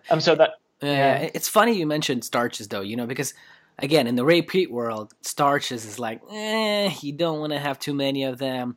But yeah, working with people, and a lot of people just really do crave starch, and they do feel good after a good meal of potatoes and butter and, some sort of protein in there. So you've had that experiences with clients that just have fruits and they don't quite have the same effect, where starches have a better effect on them, huh? Yeah. And that's always like vice versa. Like most often if someone is have low temperature, I would ask him if they would be okay with supplementing a thyroid. Let's say you would start with the NDT, or if you want to try like a more isolated, like only T4, T3. If they're not okay, if they don't want to do that, they want to do something natural, then we can do a different mechanism. So some people can tolerate thyroid, some people can't. So if you can use thyroid, that can speed up the process. So if someone can use thyroid, that can help to upregulate the temperature, then they might do better with a lower starch diet if they can upregulate the thyroid with thyroid, the temperature. But if they don't want to use thyroid, and this is so person specific, like some people do crave starches over food. It's just like, I guess in their genetics where they grew up, it's just what they crave. So, and you shouldn't deprive someone of a food they crave if they don't get a negative reaction from it. Of course. Like even grains that is so highly problematic for most people could be therapeutic for some people. Totally. So as far as thyroid supplementation goes, how do you go about that? So you mentioned NDT, so natural desiccated thyroid. Are you supplement regularly? Are you a daily kind of thyroid person, or you just kind of do it in periods of stress? What's your way of taking it? I have only recently really tried thyroid myself. I've always found like my heart rate, my temperature has always been optimal, except when I was going through a stressful period and there was like a lot of stress going on. But it felt like I have relatively recovered my temperature quickly, but I've felt more that I remain sensitive to stress. That's been kind of like my problem. So I didn't really feel the need to supplement thyroid to up my temperature. That was always pretty normal. And so lately we had some T3, thyroid mix left. So I was thinking in terms of what Pete was talking about, some people sleep better when they take thyroid before bed. So like, I'm going to try some thyroid sublingually right before bed. And I definitely felt that initially it made me fall asleep faster and enhanced the depth, the sleep quality. But then it just kind of like, I would say I kind of like maintained those benefits even though I stopped. So I think I used that for about 2 weeks. And then I finished the container, so I had stopped, and I didn't buy any new ones. And I just felt like my sleep is really good at the moment because I was added some ornithine and bone broth before bed, and I feel that I don't need any thyroid or any other sleep enhancement agent since I've been doing that. Yeah, some warm bone broth or some warm milk, it really does the job for a lot of people, I think, right? Yeah. Initially, when I actually had sleep problems, I would take aspirin and that really helped. Like if you look at the research, aspirin seemed to prevent proper sleep for people. Mm-hmm. It's not recommended before bed, but I've always found that it very reliably stopped the stress response and allowed me to sleep through the night. So sometimes when I was still recovering metabolically, I would wake up with really like hot flushes. I was like mad. I was like really angry. Mm. And then I would have some milk and sugar and take some aspirin. I would like really calm down. I feel my temperature dropping again. Not in a bad way, like in a way like I'm going to go back to bed now. Mm-hmm. And I would sleep peacefully again. So that's basically what I've used instead of thyroid. I felt like that's been much more reliable for me. But in terms of my clients, I would start them at the minimal dose. Let's start with 1 grain in the morning and see how you do. And how is that increasing your temperature, and for how long is it increasing your temperature? And then based on the response, we can increase the dose. We could add a second dose. We can add a third dose. If the NDT is not working, we might try the isolated thyroid hormones, which has also actually happened. For some reason, but people just don't like absorb the thyroid hormones in the NDT. Right. They do much better when supplementing the isolated thyroid hormones. And sometimes, if someone is in a really bad, stressful situation, they might benefit from T3 monotherapy. So it's very individual. I try to start really minimalistic, and then modify the treatment based on treatment sounds bad, but the protocol. Yeah. Well, yeah. Well, you gotta take whereas a lot of people just jump right in, and I'm all about taking the smallest possible dose, maybe even half of that smallest possible dose, so you haven't messed around with the Mexican supplements that are so popular in the repeat world, right? Like Sinoplus and Sinomel and all those. No, because we're in South Africa, I don't even know if they can ship to South Africa, and and it would take I don't know 1 year probably before they get there. So yeah, so I just feel like you can get it from Idea Labs. It's really good quality. I know what I'm getting, so I'm just gonna support the man. Yeah, shout out to George Dinkoff. He's been on the podcast. He's a great guy. And you also brought up serotonin a little while back, which is, again, a huge topic, and there's a lot to say about it. And you have a great article about it. And how long ago did you write that article? I have a few. I'm not sure which one you're referring to. I'm sorry. I think it was top maybe 60 ways to lower serotonin. Yeah, that was basically, years ago. 2018, 17, it was a while ago. Cool. So, that's what I was going to ask you. So now, a few years later, I mean, if you had to narrow it down to a few real big ones that are, turn big rocks over to do that, what would they be? Basically, my anti-serotonin stack that I've recently wrote about, which is the combination of aspirin, magnesium, and vitamin B1. Mm-hmm. I feel that instead of targeting the serotonin system directly, let's just target what is universally wrong with the person. Serotonin is dysregulated for a reason. And if serotonin is dysregulated, then so are almost every other neurotransmitter in your brain. Mm-hmm. And basically, if you can restore cellular function in the brain with piracetam, and you can restore energy metabolism with, let's say, ethyl pyruvate, then you can help to rebalance all your neurotransmitters. So let's say, for example, your cell is in an unhealthy state, it's not properly energized, the cell is too fluid or too rigid or whatever the case may be, then you take some piracetam and it kind of stabilizes the cell, it improves the cellular function. And once the cell is in an optimal state, it can respond to a neurotransmitter in a proper way. So let's say a cell becomes dysfunctional, I can guarantee you that cell will respond differently to the same neurotransmitter than when it's in a hyperexcited state or in a normal state. Okay. So just by modifying the cellular function or state, you can modify how a neurotransmitter is reacting to that cell. So that's basically piracetam helps a lot with that. And then just once you have improved the cellular environment, you can increase glucose oxidation. And that will regulate in itself the synthesis of many neurotransmitters.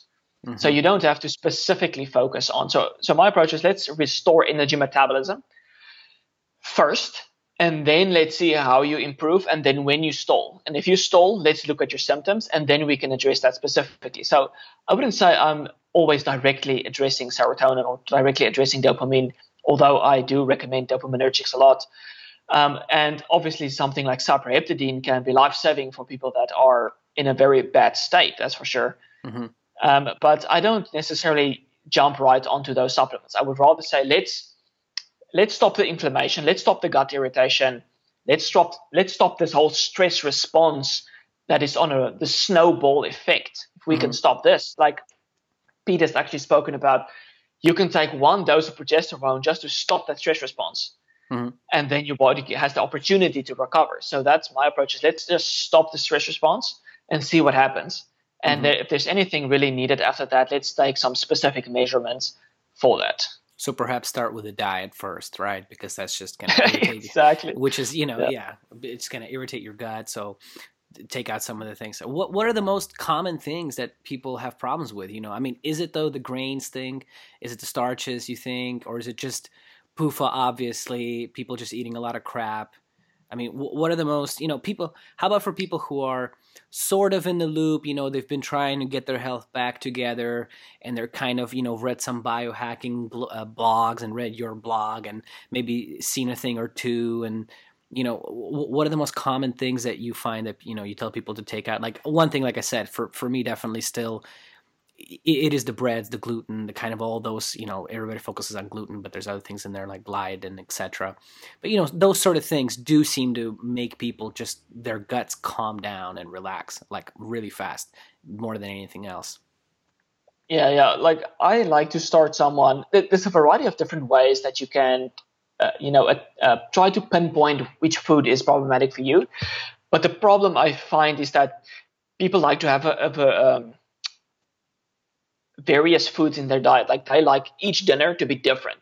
Yeah. So, it's very difficult to pinpoint which food is gut irritating. Man, that's so true. It's so true. So many people I can't eat the same thing every day. And it's like, Jesus, just give me 5 days, try it out, right? Yeah, it's funny. Yeah. But some people are just, they can't have the same thing every day. I had a girlfriend like that one that was like, literally, she can't eat the same food, not even the same food for breakfast, lunch, or dinner. It all has to be different every day. And it was just like, Jesus. Sorry to interrupt you there, bro. So yeah, man. So what do you do? What do you do with people like that? So Pete likes the approach where you eliminate one food group for a week, and then if you improve, then you eliminate that food permanently. But if you don't improve, you can add that food back. It's most likely not irritating your gut. But I feel that I like to be extreme. Let's eliminate all foods, calm the immune system completely, and then we can reintroduce foods and see which one you react negatively to. So it's most likely going to be grains is a problem, but people really are addicted to bread. So, if they want to have some bread, let's have some sourdough. That's kind of like the safest bread you can have, depending on the sensitivity of the person. Then I also make them aware of the FODMAP, high FODMAP foods. So it can be something simple like an apple, a pear, asparagus, artichoke. And then it's not just specifically FODMAP, but it could be any fiber in general, which could be like if your intestine is not in a healthy state, then any fiber could be an issue. Like, yes, obviously some fiber might be like, let's say a carrot or a mushroom or a bamboo shoot could be beneficial. It could help you. Like I have found that desiccated coconut actually helped to speed up my intestine, but so therapeutically or short term, that can be beneficial. Okay, but so back to foods. Like I would say, let's say beans, legumes is also a problematic one. Like even since I sorted out all my gut issues, I would actually the other day I wanted to have some legumes, and immediately it kind of like irritated my gut. I got some bloating, I got some loose stools going on, and once I cut it out, cleared up. Yeah, man, the same thing. I mean, I live in LA. There's a lot of Mexican food here, and I love Mexican food, but. Yeah, it's true. The same, like some refried beans, The other big problem with those sort of legumes, though, like if you buy them at a restaurant or, a taco stand or whatever, they're always fried in awful vegetable oils, So you always do better if you can cook them at home. But even cooking them at home, man, me too. Like I'll eat them and I just feel like I just ate a baby, like I'm a pregnant and I just feel like, ugh, and yeah, man. I like the taste. It's funny though, right? Like, cause it sounds like you do too, right? You like the taste of some good some beans. Yeah, man. Yeah, it's funny. Like sometimes I was just like, man, I want some like legume soup. I want some lentil soup, like crave lentil soup. I don't know why. But then I have like one meal. I think one meal, and I'm like, okay, I'm over it. And then I have some loose stool. And then, so that's basically, Yeah. that's another approach, is that the reason I like to be extreme is that you eliminate all the problematic foods. You completely calm down the inflammation. You get perfect bowel movement. You get ghost wipes. You get, 2 to 3 bowel movements a day. That's basically the baseline that you want to be at. And from that baseline, you can much better analyze which food is going to cause you an issue. Because if your bowel health is not in an optimal state, you are going to have some trouble identifying which food is going to be gut irritating. And even though some people think like, oh, my bowel movements are okay, once they eliminate some foods, like, okay, wow, I'm surprised like how good my bowel movements actually are now. And my bowels were actually not as good as I thought they were. So even if you think it's good, it can not be good. And let's say someone routinely gets a bowel movement every morning. They think like, my transit time is fast, but then you swallow some activated charcoal and it comes out 5 days later. It's like, no, you do not have a good transit time. Yeah. So then you know that there's something gut irritating, and that's basically what happened with potatoes for me, is that it potatoes, like I was eating like 1.5 kilograms of potatoes. Wow. So that was giving me a fair amount of fiber, like 40, I think 50 grams of fiber, which is a good amount. And some people would think like, oh, your gut should be in a really good place with all that fiber. But once I eliminated like the potatoes and the fiber, I did a 0 fiber, 0 starch experiment. And I started getting 2 bowel movements a day, and it was much better. So actually my transit time sped up when I eliminated fiber and was having just dairy and fruit. And that just shows like you don't need fiber for optimal transit time. It's actually been backed up by science as well. Yeah. So it seems to be the latest thing, though. I mean, people are still, another thing to talk about, indoctrination, another thing where people are so like, you need more fiber. I mean, some of the lower carb kind of doctors, they recommend having like 50 to 100 grams of fiber a day, which is, crazy. I think that's fucking so crazy. Sorry, I'm just going to say, it's fucking crazy. I mean, that's so much fiber. And yeah, my experience with clients has been also where you give them to that amount of huge of fiber, they actually start feeling more constipated, or they have, what people call the runs or whatever, they're just always running to the bathroom, and not in a good way. It's not like a pleasurable, like, oh, I'm going to go take a shit, So yeah, man. Yeah. And also like I had this one client that he was eating salads, which is thought to be healthy. And I was telling him like, okay, if your gut is not in a healthy place, most of that fiber or some of those food will be undigested. It will, undigested food is not a good thing. So that's going to reach your colon. The bacteria is going to ferment. You're going to start to feel bad.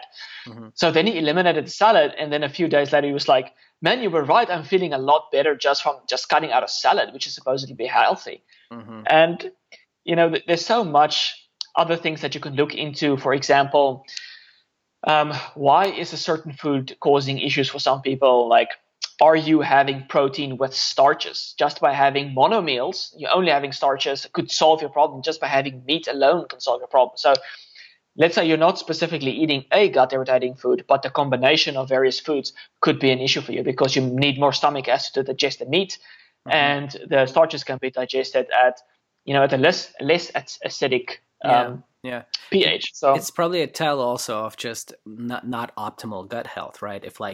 If they eat any combination of food, because there's a lot of those people, they just eat a little bit of this, a little bit of that, and they just, oh, I'm bloated. And it's probably, it's not only that the food is maybe not optimal for you. It seems like, your gut health is not in a good place right now. Because to me, again, it's like, if you're doing well, everything's feeling good, you'll eat some beans and you'll be maybe a little bloated, but it'll go through you. Boom, you're on to the next thing. You're feeling better, kind of.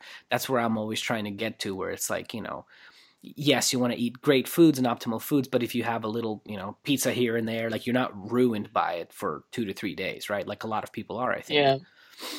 Yeah, exactly. That's what I found, that, people are afraid of elimination diets because, they think they're never going to be able to eat the food that they love. And what I found is that the better I've taken care of my gut, the less I'm affected by these problematic foods. So initially, you might eat a pizza and your bowels might be chaotic for about 3 to 4 days. Mm-hmm. But now, when I have like something different, let's say I have eaten lentils and I have some loose stool, the next afternoon, I'm back to normal. I'm having no issues at all. So your recovery is so much faster. It's not affecting you as badly at all. Yeah, it's important. It's important to get back to it. So, and well, let's talk about training a little bit again. So, what's your training like then? Do you, how many times a week do you train? What are your basic thoughts and just, overall fitness kind of lifestyle? I'm guessing lots of cardio and fasting, right? I'm kidding. Yeah, man, don't forget that intermittent fasting. Awful stuff. I was actually looking at some photos, me and my wife, the other day, and I have a photo where I was doing. I tried the warrior diet. That's like basically one meal. Yeah, of course. Yeah. Do you know who Kyle Mamunis is? I don't know if you know. He's kind of a. I think so. Yeah. He might have been a prolific poster on Ray Pete's forum, but yeah, him and I did a whole podcast just on that book actually, because him and I both have tried it and we've talked a lot about it. So yeah, so I know about it. Yeah, so I was doing it and I was trying to cut. So that was kind of like also a big mistake because I was reducing calories. I wasn't doing a huge fast. I was doing faster training. So that was a mistake. So I think it was about after, let's say 4 weeks, I was looking like lean. I was looking good. I was looking muscular. And then here by the 3rd month, I was looking flat. I was losing muscle. I was losing strength. I was plateauing like crazy. So that was just a disaster. So that was just a fun story. Anyway. Been there, done that, brother. Yeah, man. And I was so bloated, but I was like having this ginormous meal, like post-training, and he was so hungry and low energy. It was just terrible. It's like at the end of the day, again, too, you could have the best diet and your body will adjust to it, and you can have the worst diet and your body might adjust to it too, and you might be okay, and I think the best way to look at it is that overall long-term picture, because I do know some people that they'll have a glass of milk in the morning with some coffee and they won't eat anything, and they'll have that giant ass meal in the evening and they look good, and they're fine, But to me, it's like, I don't know. Do you really want to like not eat? Is it like that important? If you feel better about yourself, that's great. But I don't know. Like, I want to be able to wake up and, go have breakfast with my girlfriend, like, no problem. You know what I'm saying? Like, I don't want to be this, no, I'm the warrior diet. I don't want to I can't eat until 6 p.m. today because I'm a warrior, and it's just like,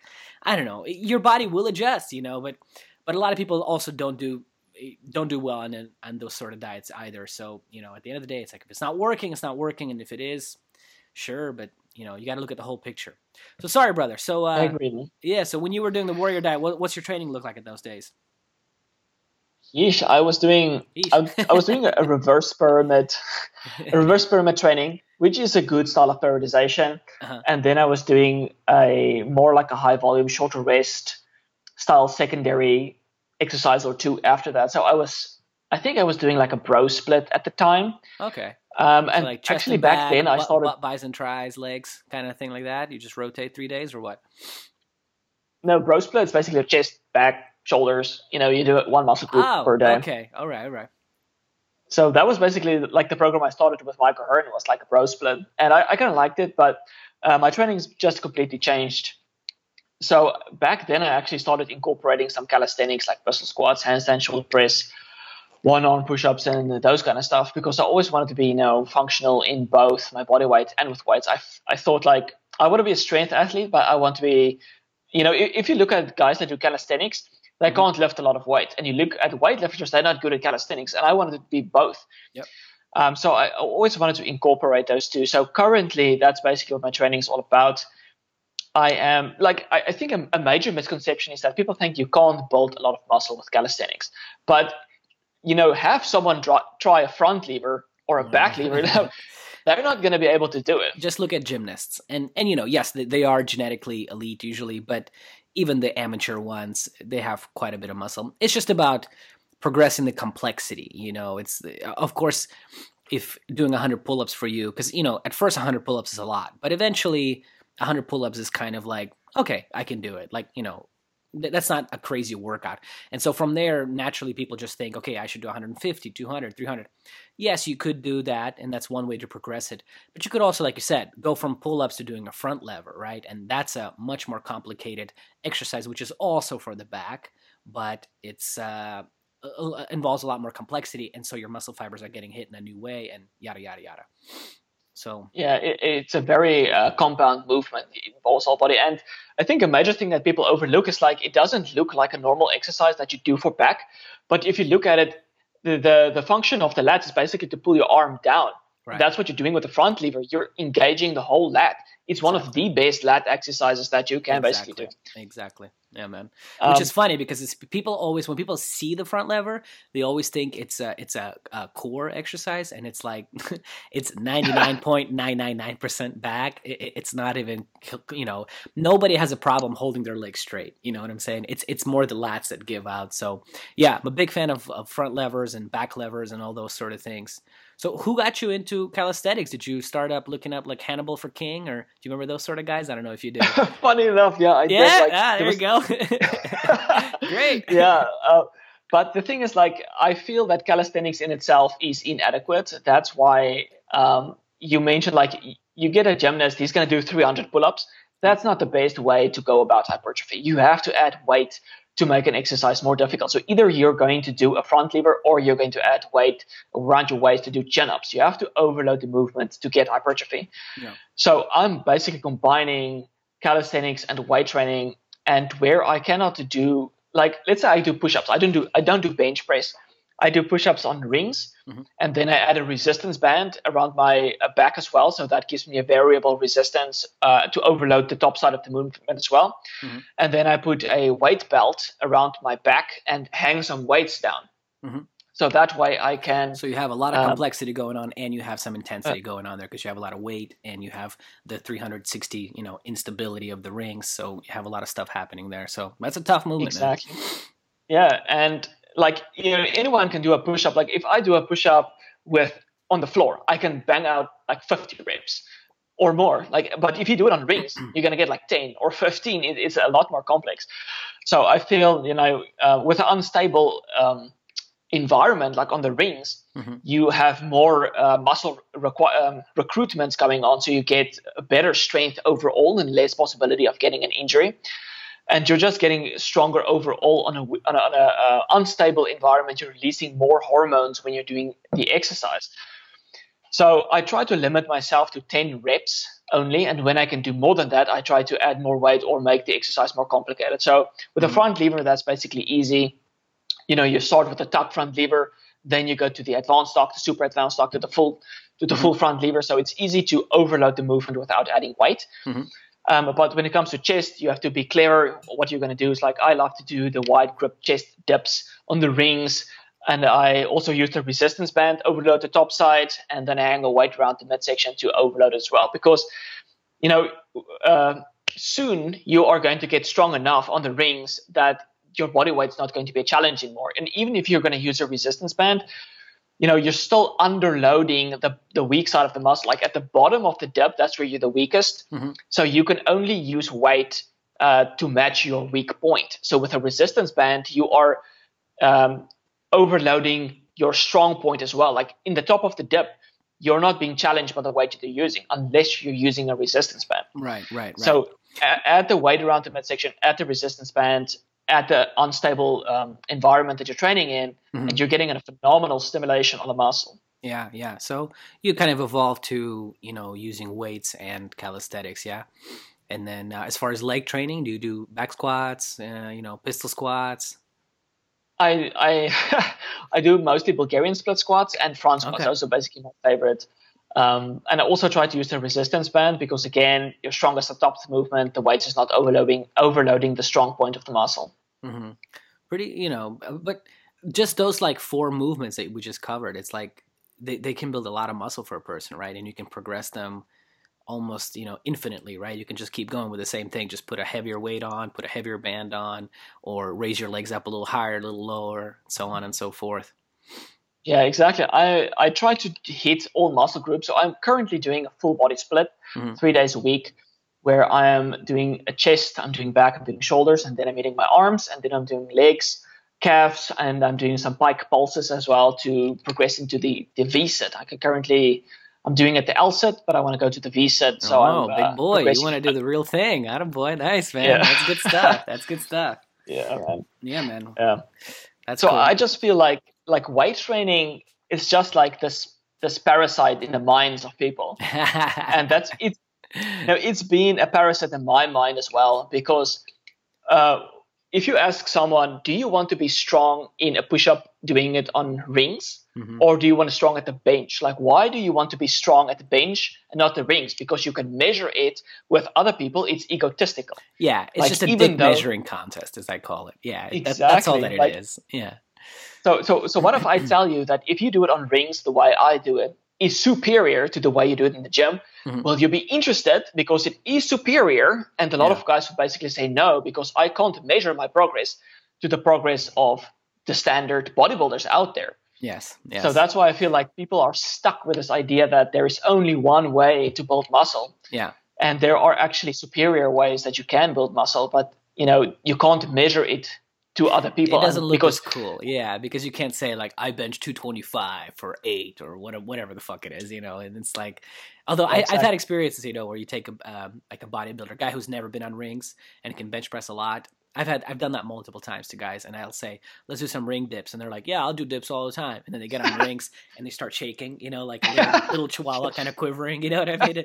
And they just can't, and they're like, but it's awesome though, because I'm not trying to make them feel bad, but I've had many times where guys were like, oh my God, I'm going to start using these, because it's like, wow, I didn't know that I was so fucking weak, that in reality, they just built up this strength to just move from point A to point B, but when it comes to moving their body around an anchor point, it's a complete different, game. And the funny thing is that, I don't know if you've ever been in the forest, but I've never seen anybody laying on their back and just picking up a rock off the floor. No, you're always doing it in a different sort of environment, so it's kind of if you really think about it, it's kind of a useless exercise. I don't know if it's useless, but I definitely think the bench press is so overrated. I mean, I think it might be the most overrated exercise in the gym. You know what I'm saying? Just a traditional, up point A to point B, but, powerlifters do it and people look cool. So, that's why people do it. I totally agree. It's so unnatural. Your shoulders are totally back. Your back is arched. You're locked in this position. In what way is this normal? It's not normal. Yeah. Like, what is normal is a push-up. That's the way you get up from the floor as you do a push-up. Yeah. Your scapulas are more neutral, and everything is just like the way it should be. So if you can strengthen that exercise, it's vastly superior than doing a bench press. Yeah. If you do love moving weight, I mean, I do think that the overhead press is much more superior to the bench press, and much more functional type of thing, because again, you're just taking a weight and you're moving it over your head. And that's very important, because you can't do that unless, like, if your core is not in order, you know what I'm saying? If you have a very weak midsection, if you have bad shoulder mobility, if your back is all fucked up and weak, you're just not going to be able to put up a lot of weight over your head, and if you have all those things in order, that's where you see the difference between people. It's not even so much just deltoid and tricep strength. It's more so that they have their whole body kind of integrated. And when they go up to pressing over their head, they're strong, and people who don't have those things happening are very weak in that exercise. Yeah, exactly. That's like that. There was a study comparing like those kind of compound movements, like a squat, a deadlift, and this overhead pressing with either like a military press or doing it with one arm, and comparing that to isolation core exercises, and found that like the core development of those guys that were doing the compound movements was way better than the guys that were doing the isolation movement. So if you're doing like compound movements like the military press, why would you even consider doing isolation movements for the abs? Like, I don't get it. Yeah. Like, even if you're doing calisthenics, if you're doing a front lever, you don't have to isolate training your abs. Your abs is getting like all the stimulus that it needs. Yeah, they're getting worked, although it's still a back exercise, but you're getting worked. It's getting worked. It's getting worked. But hey, I mean, just a classic. I mean, the best, if there's one to choose for the abs, it's just hanging leg raises. Can you hang from a bar and reach your legs up to the bar? And you'd be surprised. A lot of people that are strong and they just can't do it. They can only go about 90 degrees up, and they have to swing back down. And that's just a classic great movement that all gymnasts do, and you don't need a lot of it. 3 sets of 10 and you're good to go. There's your ab workout for the day. That's plenty, and it'll make you strong too, and it'll also help support your front lever a little bit because you're still getting a little bit of that stability from hanging over the bar. Yeah, I guess what's influencing my core training the most is basically that I hate training abs. I just hate it. Don't we all? I'm with you on that, brother. Oh, that's funny, man. I do it, but I'm with you. It's boring, right? And it's not fun. It's not as fun as, like you said, doing a dip and feeling yourself, fucking hanging on the rings and stabilizing your body. It's just like, all right, let's do some sit-ups. Yay. Yeah, but if you do want to lean out, I mean, how do you go about it? Like, let's say I tell you, Hans, you got a competition in 3 months, bodybuilding competition. I don't know if you've ever done one, but I just mean that, and you want to lean out. How would you go about it? Do you just simply cut your calories down? And, what's your like step one? What's the first thing you do? Yeah, I would drop my calories. I think that's the first thing I do. I would keep training mostly the same. I would make sure I'm still lifting heavy because that's the best way you're going to maintain your muscle mass. Mm-hmm. And just keep my protein high, cut the calories. I wouldn't necessarily add additional cardio. Like I wouldn't go train cardio. What I would do is I would rather go for a walk on the beach. I would swim in the ocean because that way you're active, but you're not overexerting yourself. And you're taking away, if you're overexerting yourself, you're taking away from your metabolism. Mm-hmm. But if you're having fun and you're exerting energy that way, you are giving to your metabolism instead of taking away. So there's a difference between hating the cardio that you do versus really enjoying the cardio that you do. So I wouldn't be specifically going to do cardio. I would rather cut my calories first, try to minimize stress as best as possible. Mm-hmm. But in terms of having abs for a competition, like maybe it's just me specifically, but I've always done squats, deadlifts, chins, overhead presses, and I've always had great ab development. I've never had to do specific core training. Mm-hmm. And since doing calisthenics, my ab development is just like intensified, like in crazy. Well, like with the your serratus and everything, like the obliques, like all the development, because you are using your whole core when you're doing calisthenics, and it's not easy. It's definitely a difficult way of training your core. Mm-hmm. And but it hits those. They call them what do they call them? Dick gutters, those little gutters that go to your dick. But anyway, but I know what you mean. Yeah, it definitely gets. I mean, hey, for me, it's front squats. After a good front squat workout, not even going crazy heavy, but just really pushing myself, my abs are smoked the next day. I always feel it in my back, in my midsection a lot, like after front, and even sometimes back squat, you know what I'm saying? Because your body, again, has to be in order to keep your body upright if you're squatting correctly. If you're not squatting like a 350-pound powerlifter whale kind of guy, like bent over, I'm talking about like a real good quality Olympic squat. No offense to the powerlifters out there, but you know what I'm saying. It's different. Yeah. Yeah, I should add, another thing with traditional training is that I feel like since I've switched to the way that I'm currently training, which is only 3 days a week, mm-hmm. I feel that I've really boosted my metabolism where I'm eating the same amount of calories, but I am dropping weight, or specifically fat. I'm leaning out at a surprisingly fast rate. Mm. Whereas with traditional training where you're doing 45 to 60 minutes in the gym, I feel like that is not adding to your metabolism. It's actually subtracting. You need a lot of nutrients to recover. You have a lot more of muscle damage going on. So you have more intracellular cortisol. You might have a little bit more water retention depending on the health of the individual, of course. Mm-hmm. So since switching to this style of training, your recovery is just so much better. And the way that I'm doing my workout, I'm getting crazy hormonal releases. And that is adding to my metabolism instead of subtracting. So I'm doing less, but I'm getting much better results in the process. I'm just really feeling like the style of training is increasing the metabolism, whereas with traditional weight training, it's maintaining the metabolism and even subtracting from the metabolism. Yeah, and why not, right? Why not do less and get more out of it? I mean, it's just, it makes sense. You know what I'm saying? It's just because, a lot of people do have it in their head that it's like you got to go every fucking day, six days a week. You got to kill yourself, and really doesn't have to be that way, right? It doesn't have to be too complicated. Yeah. Exactly. You just have to go in. You have to stimulate the muscle sufficiently without causing too much damage. You just have to stimulate that muscle protein synthesis process, get out of the gym, let the recovery take place, and you will grow all the muscle you need. Yeah. So are you a fan of sports nutrition kind of recovery stuff of like, having a whey protein shake or a casein shake or whatever? Or do you just kind of still follow your, general nutrition principles around your training? I just do 1 liter of milk, so that gives me 30 grams of protein, which have been shown to sufficiently stimulate muscle protein synthesis. And since milk is a combination between whey and casein, I will have a sustained release of amino acids into my bloodstream. So I always have a pre-workout and a post-workout. So I am basically always saturated with essential amino acids to stimulate muscle hypertrophy. And then I'm basically always sipping on milk during the day. So I'm really having essential amino acids in my blood all day long. Yeah. I'm never going through these cycles. I'm just like, this might sound like a bad thing for most people. Like, if you're having food every hour, how can you be lean? When do you burn fat? But I can easily go quite a couple of hours without food. If we go to the beach, I'm never hungry. I don't get tired. I can go hours without food, but I just like to continue to just sip on milk, saturate my system. And there's obviously some foods that have been shown to boost recovery, boost your muscle protein synthesis, things like bone broth or gelatin specifically. Eggs are great for that purpose, milk as well. Even cacao, but, maybe not as much. Like that specific compound is the epicatechin or something called like that, have been shown to increase follistatin.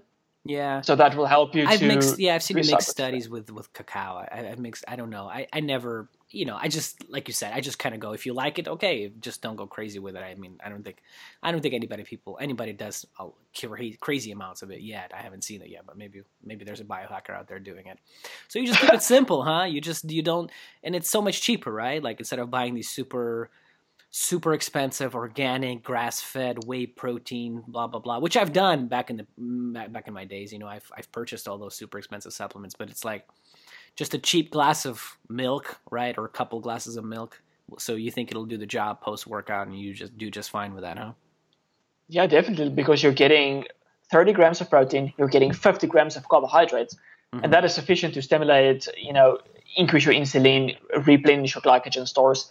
And so like an hour or so or two later, I'm having more milk. So that's additional carbohydrates and protein. And that will be sufficient. Like, you don't need more than 30 grams of protein post-workout to stimulate muscle protein synthesis. And if you had something pre-workout, you don't even need 30 grams of protein. Like the research have shown that the optimal timing basically for food is between 4 to 6 hours. Just make sure you're eating like every 4 hours. So if you have eaten 2 hours, let's say pre-workout, and 1 hour later you're having your post-workout, you don't have to have your post-workout immediately afterwards because you still have amino acids in your system. But for me, I just like to be safe, get that protein and carbohydrates into your system, get that recovery process going on. So why delay that recovery process? Yeah. Well, yeah, and you're not depriving yourself, right? It feels good to have some food post-workout, right? It's like, so, yeah, people start arguing about, like, is it important? To me, it's just like, it's so nothing better than having a good workout and then having a liter of milk right afterwards with some fruit, maybe. I mean, it's awesome, right? I mean, why not? Yeah. There's no benefit to not having that food. Yeah, exactly. That's because there's those people, the Poindexter kind of people that are very finicky about their research studies and all that stuff. They'll start arguing with you. Well, there's no reason, the 30-minute anabolic window, it's bullshit. And I just say, yeah, I just like to have some food after workout. Why not, right? Like you said, it's not like I'm going to make myself worse by having some sort of food within that anabolic window. If it exists or if it doesn't, I don't care. Do you know what I'm saying? Yeah, exactly. Exactly. Yeah. Nothing wrong with that. Well, awesome, brother. Thank you so much for your time, man. I don't know. Do you anything to add? Where can people find you, brother? Where can people reach out to you and find your website and all that? Just let people know. I'll link it also. Yeah, I'm just mostly active on my website, MenElite. I try to post an article once a week. Then I'm also active on the Rapid forum. My username is just Hans. Then I have a YouTube channel, which I can't remember the name, actually. But I think So I try to make another video about once a week. Then I'm also trying to be relatively active on Instagram, which is just Minelite at or Hans. Like I can't remember. Like Don't worry I about don't it. really I'll link it all up there. But yeah, from your website, I think you have everything that's linked. Yeah, exactly. I have all my links. I'll get it on. Yeah, bro. Yeah, so it's basically my website, those social media, and the forum where I try to help as many people as possible. Awesome, man. And thank you so much. It'll be out there. I'll link you up there. Thanks so much for your time. I really appreciate it, man. It's my pleasure, man. Thanks for having me. I had a really great time talking to you. Things you own end up owning you.